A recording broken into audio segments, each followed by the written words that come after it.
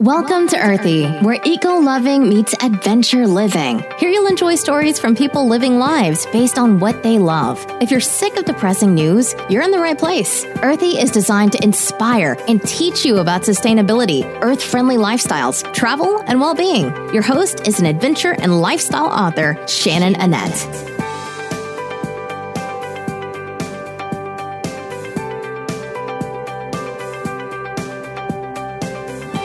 I am really excited to introduce our first guest. This is Daylene Heck, and she is part of the Heck team, Pete and Daylene, and they are from Canada, and they have a very wildly successful travel blog called Hectic Travels, a play on their name, and I have been following them for quite some time, and their slogan is one of my favorite. It is no possessions, no plans, just travel, and I just love that about them. Daylene, thank you for taking time out of your day to talk to us today. No problem. Thank you for having me. Yeah. So where exactly are you right now? We just got to Prague at the end of last week after a month of running around Finland. And yeah, we're here for a few weeks now to really explore the city. Well, that's awesome. I've been following you for a little while, and I gotta say that your Instagram feed is one of my favorites. You guys are some gifted photographers, and I'm not the only one who thinks that. Looks like you have been honored by National Geography Traveler of the Year, and last year it looks like you won that title. Congratulations on that. Yeah, thank you. That was a pretty big shock when we found that out. But a really, really incredible honor, something we never could have imagined, but we're really enjoying having that. Yeah, I bet. Let me just put a quick plug in for you guys. You have your website at hectictravels.com. You also have your Instagram feed, Hectic Travels. Of course, you have your Facebook page at Hectic Travels. Are there any other feeds, a YouTube channel, anything else you'd like to plug? Everything. Twitter, YouTube. Well, actually, I guess that's Pinterest as well. We're, of course, on Pinterest. So love Pinterest. Yeah. Well, that's awesome. I'd like to know a little bit about you before all of this. I know you do mention your story. You go into great detail about your story on your blog, and we don't need to get into that since you do spell it out very well on your blog. But I wanted to know, what did your day-to-day life look like before you became Hectic Travels? Well, before we really decided to sell everything and travel, because that process itself took quite a while, but before that, we were both, pretty much corporate drones. We had a big house in the suburbs of a little town outside of Calgary, Alberta. We both worked in Calgary, so our typical day during the week was a long commute, at least an hour each way, which does sound painful, but actually that was probably the best quality time that we had together, was drive to and from work. At least, never just 8 hours a day at the office, but always typically more than that. Then get in the car back home, usually gripe about our day and whatnot, and start the whole process over again the next day. That was basically our life. You guys sound American. Yeah, well, there's a lot of that up in Canada, too. The Canadian dream is very similar. Yeah. Yeah. So you say it took quite some time to, transition into this life. Tell me about that process and how long that did take. Well, once we made the decision, it was terrible timing on our part. When the whole market crash started to happen in 2008, I guess, and everybody, the real estate market started tanking, was just about exactly when we decided to put our house on the market. So if we would have been a month sooner, we would have sold it very quickly and gotten a lot more for it. But it just so happened we put it on just as the market was starting to fall. And so about over a year later, we had been dropping the price, not wanting to give up on our dream, but we had finally gotten to the point where our real estate agent was recommending one more drop, and we just said, no, you know what, I think this is a sign. We pulled it off the market. We're trying to figure out what else we could do, if we could rent it and still continue traveling or whatnot. But then a few weeks after that, another real estate agent contacted us. She had shown our house a couple times before and said, I think I have the perfect family for you. Pete was actually in Quebec at the time for work, and I was at home by myself, and it all happened in a matter of 2 days. They came and saw the house, they loved it, and said that they wanted to buy it. So boom, deal done. And we had a move-out date for a couple months later, so we packed or sold as much as we could, packed some stuff up, and then gave ourselves a few months to travel around our province and see our family and friends, spent some good quality time with them, and then we were off. So it was about 18 months after we'd made the decision that we were finally on a plane. Wow. Mm-hmm. That's a pretty amazing story. You guys were definitely persistent, and that's good to see. Yeah. That's good to see. Now, without diving too much into details, you talk about your blog about how you kind of underwent an absurd amount of bad or tragic things in a 7-month period, and that's kind of what spawned this new idea for a new life, new starts for you. Would you say that this new life or travel has sort of saved you because of that? Yeah, we went through some really unfathomable tragedies all kind of backed up against each other. And when the last thing really happened, when my sister passed away very unexpectedly, it hit me really, really hard, just everything all at once. And so it was a pretty deep, dark hole I fell into, and, I tried all kinds of therapy, and I was on antidepressants and, doing everything the doctors told me to just try to get myself over that pain that I was feeling. And I was making progress, but it wasn't until we made that decision. It had kind of been in the back of my head that this is something that, it was time to pursue, this dream of travel. And when we finally made the decision to do it, I really think that was the turning point of getting myself out of that state of depression and feeling more positively about life again.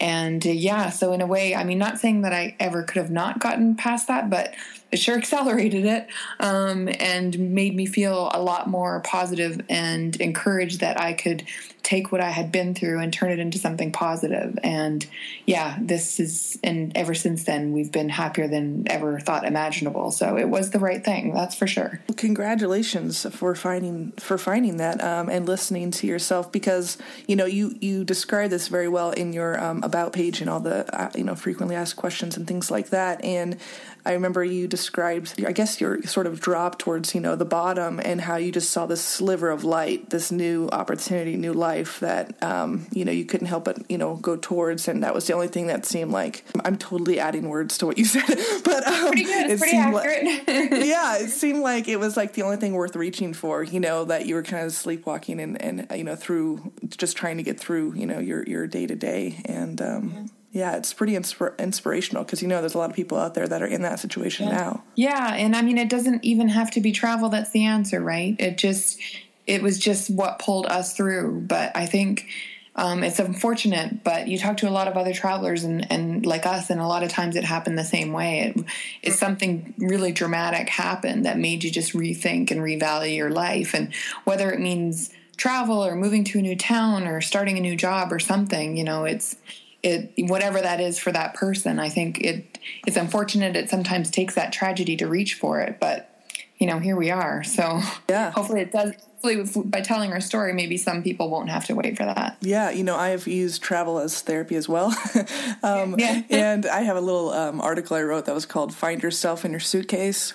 Because it took me such a long time to even understand, all of who I am, and even my sexuality, because I was raised in a very, very, conservative, right-wing Christian upbringing where, it was not okay to be gay. I can't go there in my mind. And it took, travel and me being away from home for a period of time, thousands of miles away, a language barrier, for me to feel safe enough to explore in that portion of my body and go, oh, I'm gay. Everything makes sense. It's all good now, Yeah, it can open you up to a million different things you never would have thought possible. It just makes everything so much clearer, I think.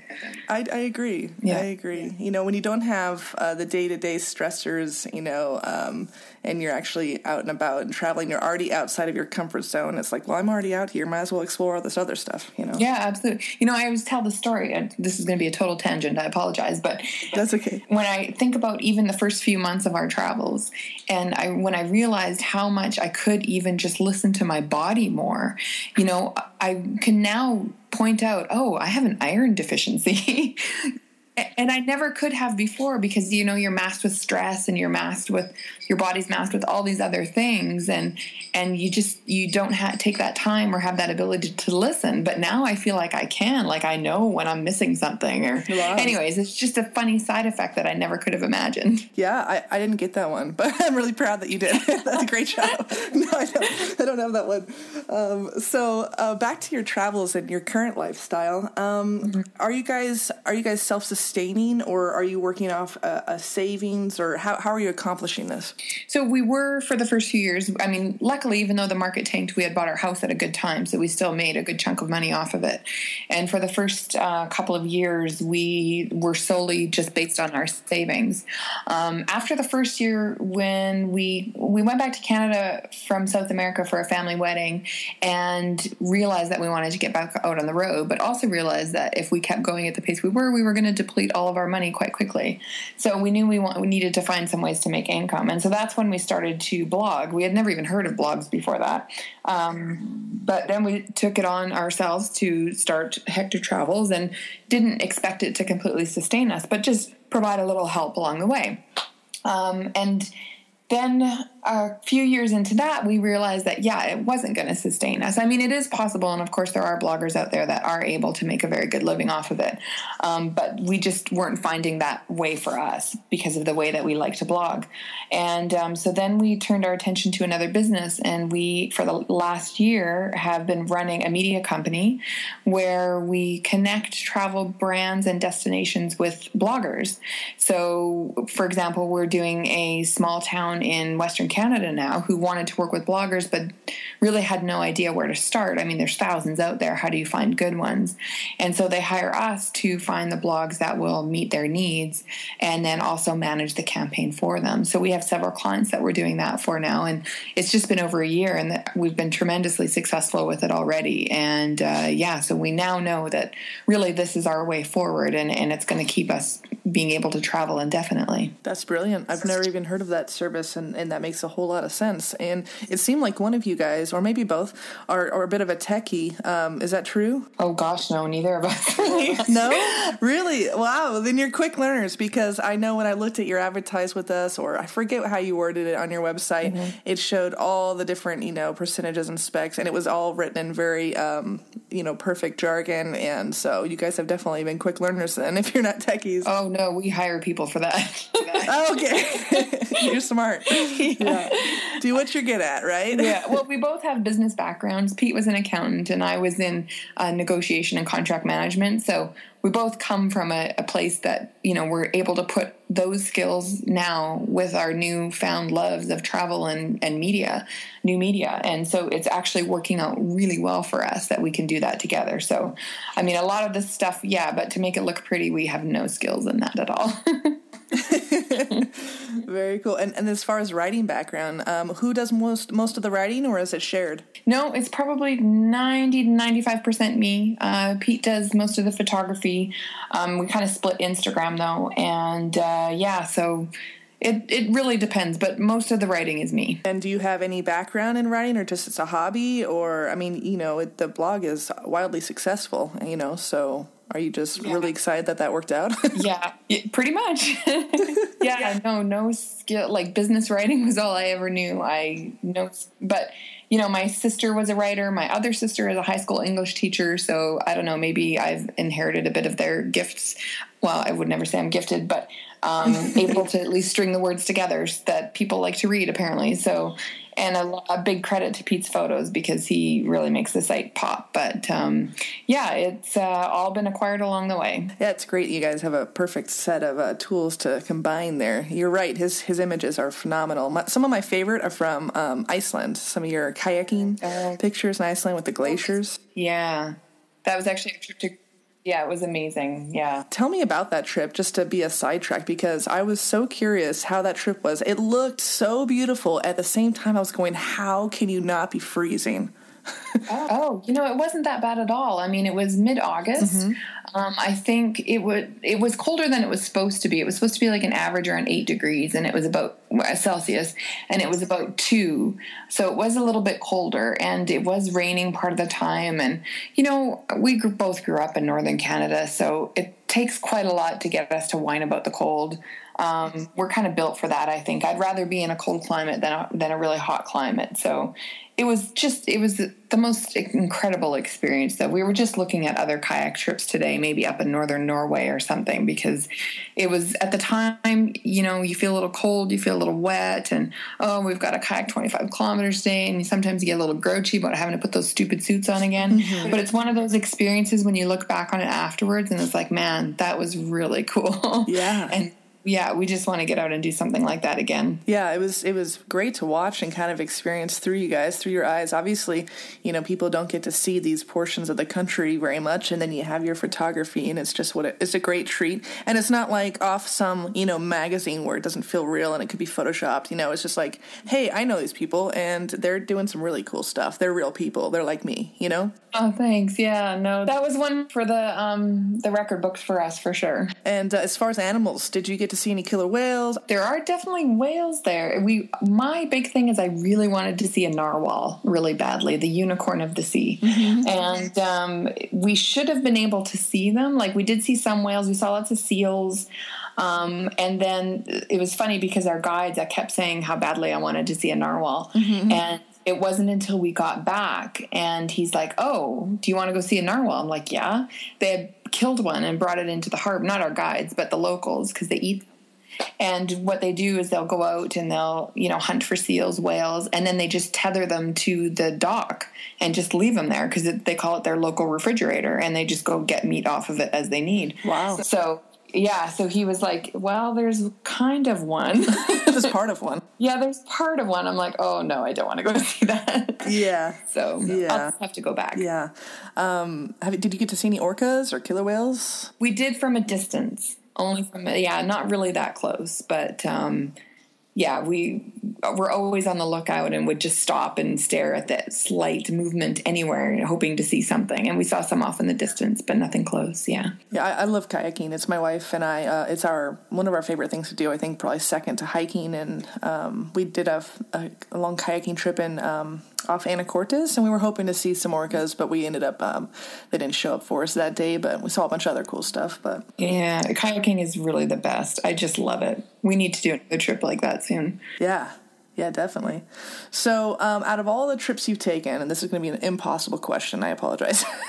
What do you say are like some of the top experiences that you've had? Well, Greenland definitely ranks up there. I think our time spent in Turkey is always really kind of dear to us. We took a house sitting job there twice. We went once for 3 months and then went back the following year for another 3 months. It's a small town in the northwest corner of Turkey, and the people there didn't know English. We had one friend. He was the English teacher at the high school, and he was our lifeline to the community, really. But he also, at the same time, because he was a teacher, he'd introduce us to his students because they had never learned or never heard a native English speaker before, so many of them. So he'd organize picnics for us to go out and, just so his students could speak with us and practice their English and hear us speak. And he did that several times. And, we got to go to a wedding. Like, he just set us up for all these great activities in the community. And that's just something that regular tourists would never get the chance to do. And so that whole experience for us we really treasure that. It was a really incredible time, and which is why we went back for a second 3 months. But that really stands out for us as well. There's so many. Our time in Bolivia, and it's really hard to rank. Like you said, it's an impossible question. It is. Yeah. It is. I apologize, but I have to ask it because I'm just curious what comes to your mind. Yeah. I did read in your blog that you taught some locals how to swim in Bolivia. Tell me how that worked out. Oh, man. It was our very first country that we went to, actually, and we had volunteered at a drop-in center for street kids. And one of the things that this drop-in center offered was swimming lessons. And all of Bolivia at the time, it may have changed, but had only 9 swimming pools. And there was one in this small city that we were in. And so I was teaching kids that had never swam before, and because there was only the one, it was so crowded. I had this tiny, tiny little space. I could barely teach them to do anything because of the small space. But it was still a lot of fun to be in there. And they also just, for some reason, the older kids really wanted to race me all the time. So that got to be quite entertaining. We would have at the end of every, I'd be working with the littler kids, and there was other people with the other kids, and then at the end we would always end up racing and stuff. So it was quite an interesting experience, that's for sure. It was a lot of fun. Now, you said that you're built for the cold. You were recently in Finland, I think it was, where I saw pictures that you got to go and stay at an ice hotel and then like did a polar plunge and all sorts of cold activities. For me, as a San Diego native, I'm like, oh my God, I can see ice in the same picture and she's in the water. Like, it blows my mind. Why did you do that? Well, the Finnish actually, you hear about that every once in a while, probably not in San Diego, but in Canada they call it the polar bear dip. And it's really kind of, a daredevil type of thing to do, to go jump and swim, and they do it to raise money for charity and whatnot. But in Finland, it's a regular occurrence, and they call it winter swimming. And it's something that they firmly believe in will increase your health. You become more resilient to disease. It improves like your heart condition and all this kind of stuff. So there's quite a society of people that do it very, very regularly. And the lady that took us out that day, she goes about 3 times a week. And so we had done it the last time we went to Finland too, but of course they make you do it every time you go. And it's actually really refreshing. Like it's terrifying when you're in the water. You can't scream because you can't breathe because your heart just kind of stops for a second. But then you get out, and just a few seconds after that, it's like a total natural high. It's just this really cool rush that you feel. And then you're sitting outside in your bathing suit, and the snow's falling nicely, and you're drinking a beer, and then you go back in the sauna to warm up, and then you go out and do it again. So it's really a really cool experience, and it's something that they do, 2-3 times a week, a lot of them. They really believe it's very beneficial to their health. Wow. Yeah, that's amazing. It's hard to wrap my mind around those extremes. Like, I know, what was it called? Hydrotherapy? I forget what it's called. Where they have spas, where they have the cold pool, but there's nothing, the cold pool's nothing on what you did. I couldn't get into that cold pool, and I was like, oh my God, there's ice right there. That's insane. Yeah. So how was it sleeping on an ice bed? Actually, we didn't do that. We went there to the snow castle for dinner. It was the very first day it was opened. So we got to tour it and go see all the rooms and stuff like that. But because it was the first day, they didn't have anybody staying there. So we never actually got to sleep in the bed. But it was pretty cool still. I'm not sure how it would have felt about that. There's a lot of reindeer pelts and stuff on the bed to keep you warm. But I was kind of glad for our bed that night. Yeah, I bet. Yeah. It looked beautiful. The pictures looked beautiful. Yeah. And it looks like you got to go on a dog sled ride. That's one of the things I'd love to do. Tell me about that. How was that? We've done dog sledding several times before, and I even grew up with a couple of sled dogs for a while. I grew up in such a small town that we would hook them up to our toboggan and they'd just pull us around the streets. So we've done this several times before, but this was a really unique experience for us. It was 250 kilometers north of the Arctic Circle, and we each had our own team this time. So it really felt like it was as it was intended. Like, this is a true expedition. This is what the people that lived in the Arctic used to do. That was their only method of transportation. And, we each had our team of 5 or 6 dogs, and we went long distances, like 30 some one day and 36 the next day. We slept in what they call a kota, which is like a teepee essentially, although that one was pretty glamorous for a kota actually.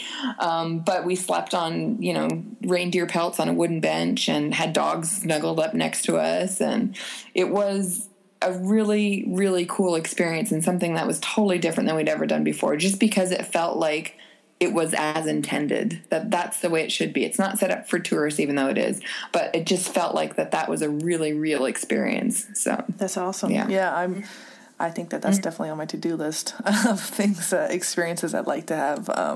But I definitely gravitate towards more the tropical, which is probably the opposite of what you gravitate towards. Yeah, as most people do. We're the weirdos. I totally understand. Well, I mean, it's just more close to what I've been bred for, right? Exactly. Yeah, it's definitely harder in the cold. I have a hard time, like, once I get wet and I'm cold, it's really hard. I think I'm a real big wimp about it. Yeah.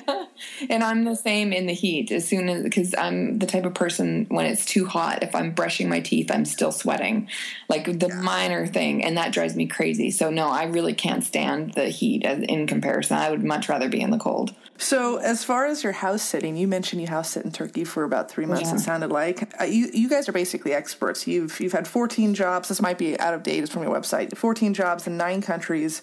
You've saved a buttload of cash in the process. And you recently written an ebook teaching others how to become a house sitter and see the world, which is off your website. I'll have that in the show notes as well, or a link to it, obviously. So tell me a little bit about like your housing experiences and like maybe, your top trick or tip. Yeah, it was a real game changer for us when we discovered house sitting, because when we did South America for the first year, it was the typical backpacking type of thing, a few nights here, a few nights there, which is actually really very exhausting. It is. And after that year, when we knew we wanted to keep going, but we wanted to do it more sustainably, we discovered house sitting. As a couple we had met in Ecuador, actually an American couple had told us about it. And so we had applied for a job nearby, like it was still in Canada, up in British Columbia. And honestly, it was a total game changer for us. And ever since then, I mean, we don't do it full time, but we do it a lot. It gives us a way to sit in one place for a little while and really get to know it, but also save money and, cook our own meals and really kind of feel like we're at home somewhere, even if it's not our own. So I think we've done, honestly, I've lost track. I think it's been 15 or 16 jobs now around the world, and it gets easier the more that you do. I think for people that are just starting out, it's tough because it's starting to get a lot more competitive. Mm-hmm. A lot of people are onto us now. And so there's a lot more competition for jobs. But I think what's really, really clear is to have really good references. And it doesn't even have to be, house sitting experience, but a landlord or someone that can talk about how good you are with animals or whatnot. Those are really key in order to start landing a job here and there. Or for people who just want to start out and maybe they haven't left on their travels yet, to try to do it for friends or family or someone in their neighborhood, just to get that experience under their belt, because it's gotten so competitive that people gravitate towards the people that have done it a few times and have people that can speak to how great they are. So that's the biggest thing, is just to line up some really good references, I think, in order to get your foot in the door. Now, for those listeners that aren't familiar with house sitting, basically people need to go on vacation and they might have plants. They might have a property they want to be watched. They might have dogs or cats that need to be taken care of, or horse or goats or chickens. And so what they do is they find someone who will actually house sit for them. And these could be strangers. If they don't have family or friends in the area, let's say they're an expat living in Ecuador and they just don't have someone that they can trust to watch their home, they actually go on different websites and put in an ad saying, I need someone to house sit. And it's sort of an exchange. You get a free place to stay. They have someone watching their home and actually in a warm body there, so that, it's not, I guess, easier to break into, or, and then of course it's taken care of and kept clean and things like that. So what's your favorite website out of all the different ones out there these days? Oh boy, that's really tough. For a long time, we were huge advocates of Trusted House Sitters. They are the biggest one out there with the most sits. But it's almost gotten to the point now that I feel like it's a bit overrun in terms of it is just really, really difficult to get jobs now, especially for newcomers, because there's just so many people on there. We've met with the owners of a new one called Nomador.com, and that's how we found our 3 weeks in Paris. And they are doing some really, their website is the best out there. It's got the best interface, and they have a really great mantra of how they're proceeding and their method of growth and whatnot. And I think that they're the one to watch. And we're, always looking at all of them. There's several out there. So it really just depends on where you want to go. And if you want to house sit in New Zealand, just look at all of the sites and see where you've got something, that looks attractive for New Zealand, because they can all differ. So, yeah, we've used a handful of them. We've used different ones for sure. But Nomador is the one that we're really keeping our eye on these days. Is that spelled Namador? That's correct. Okay, Nomador. Thanks for the tip, yeah. I have never actually house sit, but I am very intrigued and had looked into it a few times, but then my plans always changed, so I haven't been able to do that. Have you ever done any workaways? No, never done anything like that. That's another, for the listeners that don't know what that is, Workaway or Help Exchange. These are websites that allow you to actually do a work exchange, almost like a what's it called? Barter system. That's what I'm looking for, where you provide a service, help them on a farm, help a restaurant, help a hostel, and in exchange for usually about 20 hours work a week, they give you free room and board. Every situation's different, however. Sometimes they only provide a room. Sometimes you'll get a stipend on top of the room and board. It varies for every situation, but they usually require like a minimum of 3 weeks stay, I believe, is pretty average. But yeah, I haven't done that yet. It looked like it would be a neat experience in like New Zealand or Australia, because a lot of the like HelpX, it's kind of started there, so it's quite a few opportunities. Yeah, no, we don't have 20 hours to spare a week anymore, so right. We could never. Yeah, some of those deals don't look quite as good when you can. Figure it out yourself through your company and things like that. That's part of the reason I haven't done it as well. But for a lot of young people out there, it's a great way to really integrate into the culture too, because you're working alongside locals and kind of see what the day-to-day life really is like when you don't have your vacation goggles on. Yeah. So your focus, I enjoy off your website, adventure, romance, culture, and taking things slow. So how slow is slow for you all? It's hard to find that pace that is a good intrinsic pace for you, what actually works, where you're not exhausted and you're not bored, and you're keeping, your day-to-day fresh. You mentioned backpacking in South America was, every day, a few days leaving, and it is exhausting. I completely agree.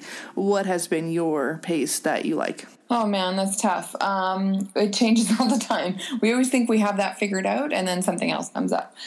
We were on kind of a 2 month on, 2 month off, and by the off time, I mean we'd be like house sitting somewhere or something.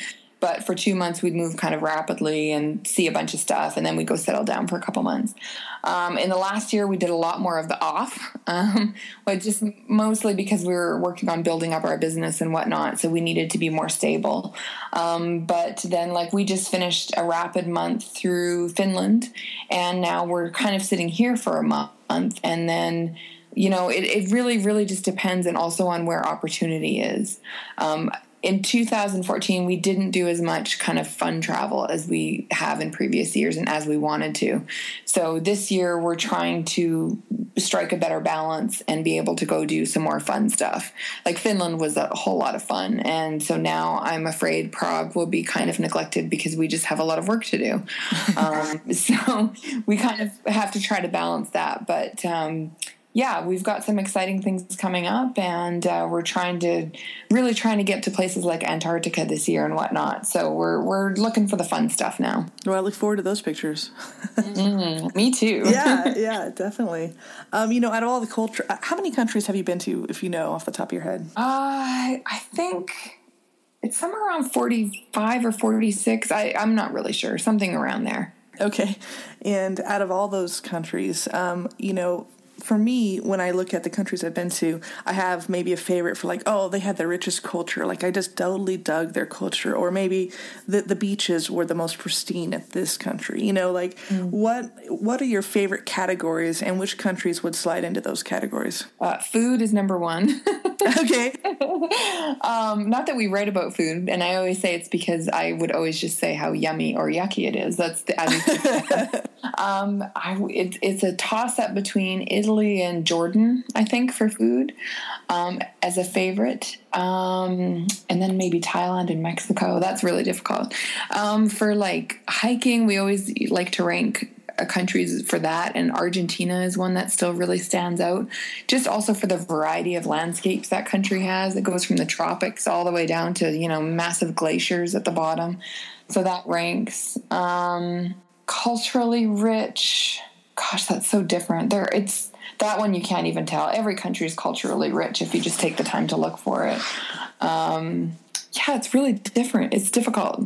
But food for sure is right up there. That and outdoor. So I'm surprised Argentina didn't make it in the top 3 for your food. That was my favorite. I'll take their steak over just about anything else any day. But it's so they're kind of a one-trick pony. I hate to say it. After spending 2 months there, I was ready for a new cuisine, and I don't think I'd say the same about that in Italy or Jordan or Thailand even, or Mexico.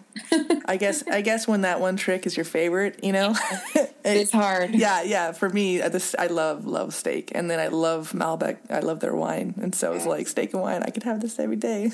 Yeah, that's true. Yeah. What about beaches? You're not much of a beach person, I take it, if you get too warm, or? I like it in doses. I still think that the best beaches we've ever seen were in Cuba. We were there well before we decided to travel everything or sell everything and travel. And I still have never seen beaches like we have in Cuba. Really incredible. Cool. I haven't been to Cuba yet. Our, government's still kind of funny on that. Yeah, it's opening up now though, hey? It's supposed to be, but I've been hearing that for a long time now. So I'm just waiting. True. Yeah. Hey, when you were kayaking on that trip, how long were you actually kayak bound? Let's see. So it was a 9-day trip. I think there was one full day where we couldn't do anything because the weather was bad. I think it was 96 or 98 kilometers total, which actually wasn't that bad over that many days. The longest I think we were kayak bound for a day was like 5 hours. Yeah, it wasn't that bad at all. It sounds really far, but it's not that bad. When you can do 25 kilometers, and I think we averaged a pace between 4 and 5 kilometers an hour. So, you can do 25 kilometers in like 5 hours or something like that. So it wasn't that bad at all. And the water conditions were okay? Yeah, I really, we're going through fjords. I was expecting some good waves and stuff like that, but no, it was actually pretty calm most of the way. Just the one day where the wind started to pick up a bit, so they held us back. But other than that, I was actually surprised at how calm it was. Have you ever had any health scares in all your travels? No, not really. We've, the odd food poisoning or sickness yeah, but nothing major at all. We've been really lucky that way, I think. Do you guys purchase trip insurance, or do you just go out of pocket and take care of your needs as they come? We do have insurance, but it's only for emergencies. If I've gone to the doctor in Berlin and Ecuador or whatnot, and usually it's so inexpensive that it's not worth putting it through insurance. So right. We just save the insurance for real emergencies and take care of the other stuff out of pocket. And then as far as what you pack, I'm sure you get this question all the time.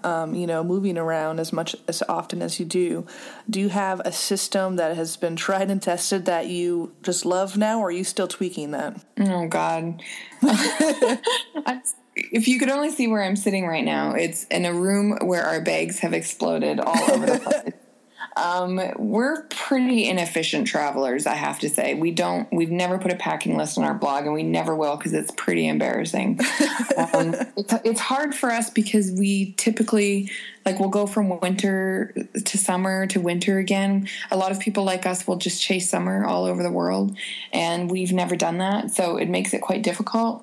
But what I find, my only tip that I give and what works for me is to just carry a bunch, like 3 or 4, short cotton dresses, like knee length, and then leggings and other layers, a long sleeved, shirt to wear underneath it, or a cardigan to wear over top. And then, so in winter, that's what I'm wearing. But then when we get to a warmer climate, I can just ditch the leggings and wear the dress. So it's those kind of layers. I'm perpetually in a pair of leggings as a result, but it's just what works because I, can't carry a bunch of jeans around or don't want them when I'm in the warmer climates. And so it's difficult, but that's the only thing that I can really find that works for me. And then as far as your mail management, do you guys use a service, or do you use service of mom and dad or sister or brother? Yeah, it is Pete's Dad Incorporated that handles that for us. And his number is... Exactly. That's awesome. Yeah. My sister-in-law was really kind and has handled our mail for quite some time. Mm-hmm. It's essential. And it just shoots pictures, images of the ones you have to see, your tax forms, things like that. Yeah, exactly. That's what we do, get scanned things all the time. Mm-hmm. Yeah. Mm-hmm. Isn't it great that you don't have to have like an actual scanner these days, with the quality of phones? Yeah, for sure. It does make it much easier. Mm-hmm. So how long have you been traveling full time? So at the end of May, it will be 6 years that we've been out of our house and nomadic essentially. And then, but it wasn't until the August that we got on the plane. So, sometime we're coming up on 6 years anyways. Well, congratulations. That's a long time. Yeah, it's crazy.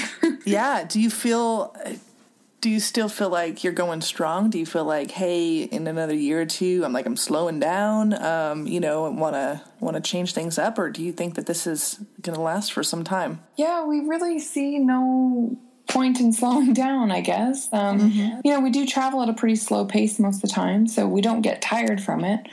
We don't really miss having a home. I think actually the thought of having one makes us both kind of nervous because it's like commitment and stuff. And we do enjoy the freedom to, we worked all day today, but we can go out and have dinner in Prague. And then next week, or in a few weeks, we'll go in Berlin. Like we can be wherever we want and still, live our lives like they are. So there's just no real need or desire to stop, I guess. This is just life. This is normal now. Out of all your possessions you used to have, how you say no possessions, just travel. And, that saying where they say, when you have a lot, you have a lot to lose. Is there one possession that you kind of miss or one thing? Bathrobe. What's that? Bathrobe. Bathrobe. That's an easy one. Bathrobe. That was a quick answer. Yes. I thought you were going to say like car. I know. It's bathrobe. No, not at all. Bathrobe. I really miss coming out of the shower, putting on a big cozy bathrobe and lounging in that all day if I want to. So, yeah, bathrobe. Right on. Yeah, actually, I always missed a car. I've driven since I turned 16, and I just love that freedom to explore, in those roads it's harder to get to by bus and, things like that. That's true. I don't care about a car. I just want a bathrobe. Right on. Yeah. Oh, man. So, okay, this amazing life that you're living, there are thousands of people out there that are looking to shift this life because the technology we have and the new ways to earn a living and the new ways to stay places like you're doing, house sitting and things like that. What advice would you give to those people who are hoping to follow in your footsteps? I think this is a tough question, but I'm trying to think. There's a couple of ways I want to go with it. Some people try it and they don't like it and they return to the lives that they had, and that's completely fine. And I almost kind of think to give the advice to maybe just try it in a shorter stint before you give everything up, because this definitely isn't a lifestyle for everybody. And, not that anyone ever regrets doing that, but I think it's just a good way to, take a backpack, go for a couple of months if you can, and just really get a feel for the lifestyle. At the same time, just at least do that. Like, don't wait and wonder if it's really the right thing to do. It's just something that has to be tried. There's one thing, like the 4 months up in between, even when we sold our house and when we were actually doing it, there were so many times we questioned our sanity, and our friends and family helped question our sanity as well. We were really good at that. But the only thing, and so it was a roller coaster, but the only thing that we kept saying to ourselves is that we knew it was something that we wouldn't regret doing. And even if we came home 2 months later. And so that's kind of what kept us going. And we were right, obviously. But so it's just something that, don't wait for the tragedy to make it happen. Just go, make it happen. We're only, you're not getting any younger, and all those cliches, life's too short, they all really, really are true. And, you've got to at least give it a try. It's just, it'll always be regretted not doing it. Right. Yeah, I have a friend, Corey Coates, that moved to Costa Rica, and I said, well, what was the, preparation like? He's like, I bought a ticket. Yeah. And I'm sure he was being a little bit simplistic, but he's like, I bought a ticket, and then I figured the other stuff out. I just have to go. You can't wait till the stars align, till you think you have every detail figured out or planned. You just got to go for it. That's true. We went with only our first 3 nights booked, and that was it. And we just figured we'd make it up along the way, and that's exactly what we've done. Yeah. And, you really... I think that's the best way to do it, because you don't know what the country's like. You can see what the websites are like, but you don't know what the country's like. You can meet locals, you can get advice. Maybe you didn't even land in quite the right spot. Maybe the right spot's 30 minutes over here. You know what I mean? For you, and you don't know that till you arrive. And so, yeah, I really like that method of travel, having at least one night booked and then kind of scoping the place out and then figuring out where you actually want to be. Of course, that's hard to do during high season in certain areas, but yeah, it's a good way to travel. Yeah. My last kind of topic I want to cover with you is you don't see as many nomadic travelers that are couples. Mm-hmm. And I love, seeing, I travel with my wife and we have a blast. And so I love seeing other couple travelers. And so I want to hear about kind of your experience. Most people don't spend every waking hour with their spouse. Tell me about, what that's like for you and the pros and cons of that. Yeah, when we started, that was one thing that we never really anticipated, was the issues we would have when we started out. Because, like I said in the beginning, our quality time was spent in vehicles together, to and from work. And so to just have those couple hours a day to suddenly spending 24/7 together and not having really the traditional roles, like, oh, Pete used to mow the lawn and I used to bake banana bread, whatever, right? Those kind of things are completely thrown out the window because you're in a totally new lifestyle, not to mention a new culture, not to mention all these other things. So for the first few months, we really struggled and we fought a lot, and it was difficult, and it was, we weren't quite sure, oh my goodness, is this really the right thing for us to do? But then we realized that we just weren't giving ourselves enough room. We were together all the time, and we still needed to nurture our independent self. And so then we realized too that it was okay to ask for that. It was okay to say, hey, and we get this way, we're bickering a little bit, and it's like, oh, we just need some time apart. So now I'll ask for it, or Pete will just grab his camera and go out for a few hours and I'll sit and get some writing done or whatever. But it's just important to have that time to yourself, nurture your own independence, your own thoughts and all that kind of thing. And before, we used to, if we brought it up in the beginning, it was kind of, you took it as an insult. Well, you don't want to be around me, but then we realized that it's just an integral part of being in a relationship, is to just keep your independent self as well. So it took some struggle to learn that lesson, that we really, needed to foster that as well at the same time, and to not take offense whenever one of us asked for it. But ever since we did that, it's just, it's like I said, recognizing an iron deficiency. It's like recognizing, oh, yeah, it's time we go apart for a few days or a few hours or whatever. So that was a really important realization for us now. And then now that we're business partners too as well. We're so intertwined now. But, it's just, we know each other better than we know ourselves. And this is the kind of lifestyle that will make or break a couple, without doubt. And happy to say that it's made us stronger than ever. That's for sure. Well, that's great to hear. That's great. Yeah. I haven't mastered that, asking, for space. I think we're still in that phase where we're like, oh man, you really need space away. The whole taking it personal. Yeah. It's not rational at all. It's just sort of, I guess, immature. I don't really know another way. But yeah, I still have a hard time not, having that reaction, or worried that, my wife will have that reaction if It's a tough thing. And I think also too, it's forced us to, we still have throughout the day a couple little spats, or where someone will, say something with a certain tone or whatever, but 5 minutes later, we've forgotten that's happened. Like, it's just a matter of being able to let the little things go too. And it's just made a huge difference. Yeah, they say if you want to see if you're going to make it or break it with someone, just take them on a trip. Well, you guys are on a, you're taking that to the extreme. Yeah, absolutely. So, yeah, happy to say that it's made us, that's for sure. Well, that's great. I appreciate your honesty and, of course, all of your stories, and you just taking your time out of your busy day to speak with us. And I don't want to keep you from your dinner that your husband's making for you. So I really appreciate you coming on the show, and I can't wait to share it with everyone. Thanks for hanging with us. I hope you had a blast. If you know someone who would make a great guest on Earthy, or you'd like us to cover a specific topic, reach out at earthydecor.com.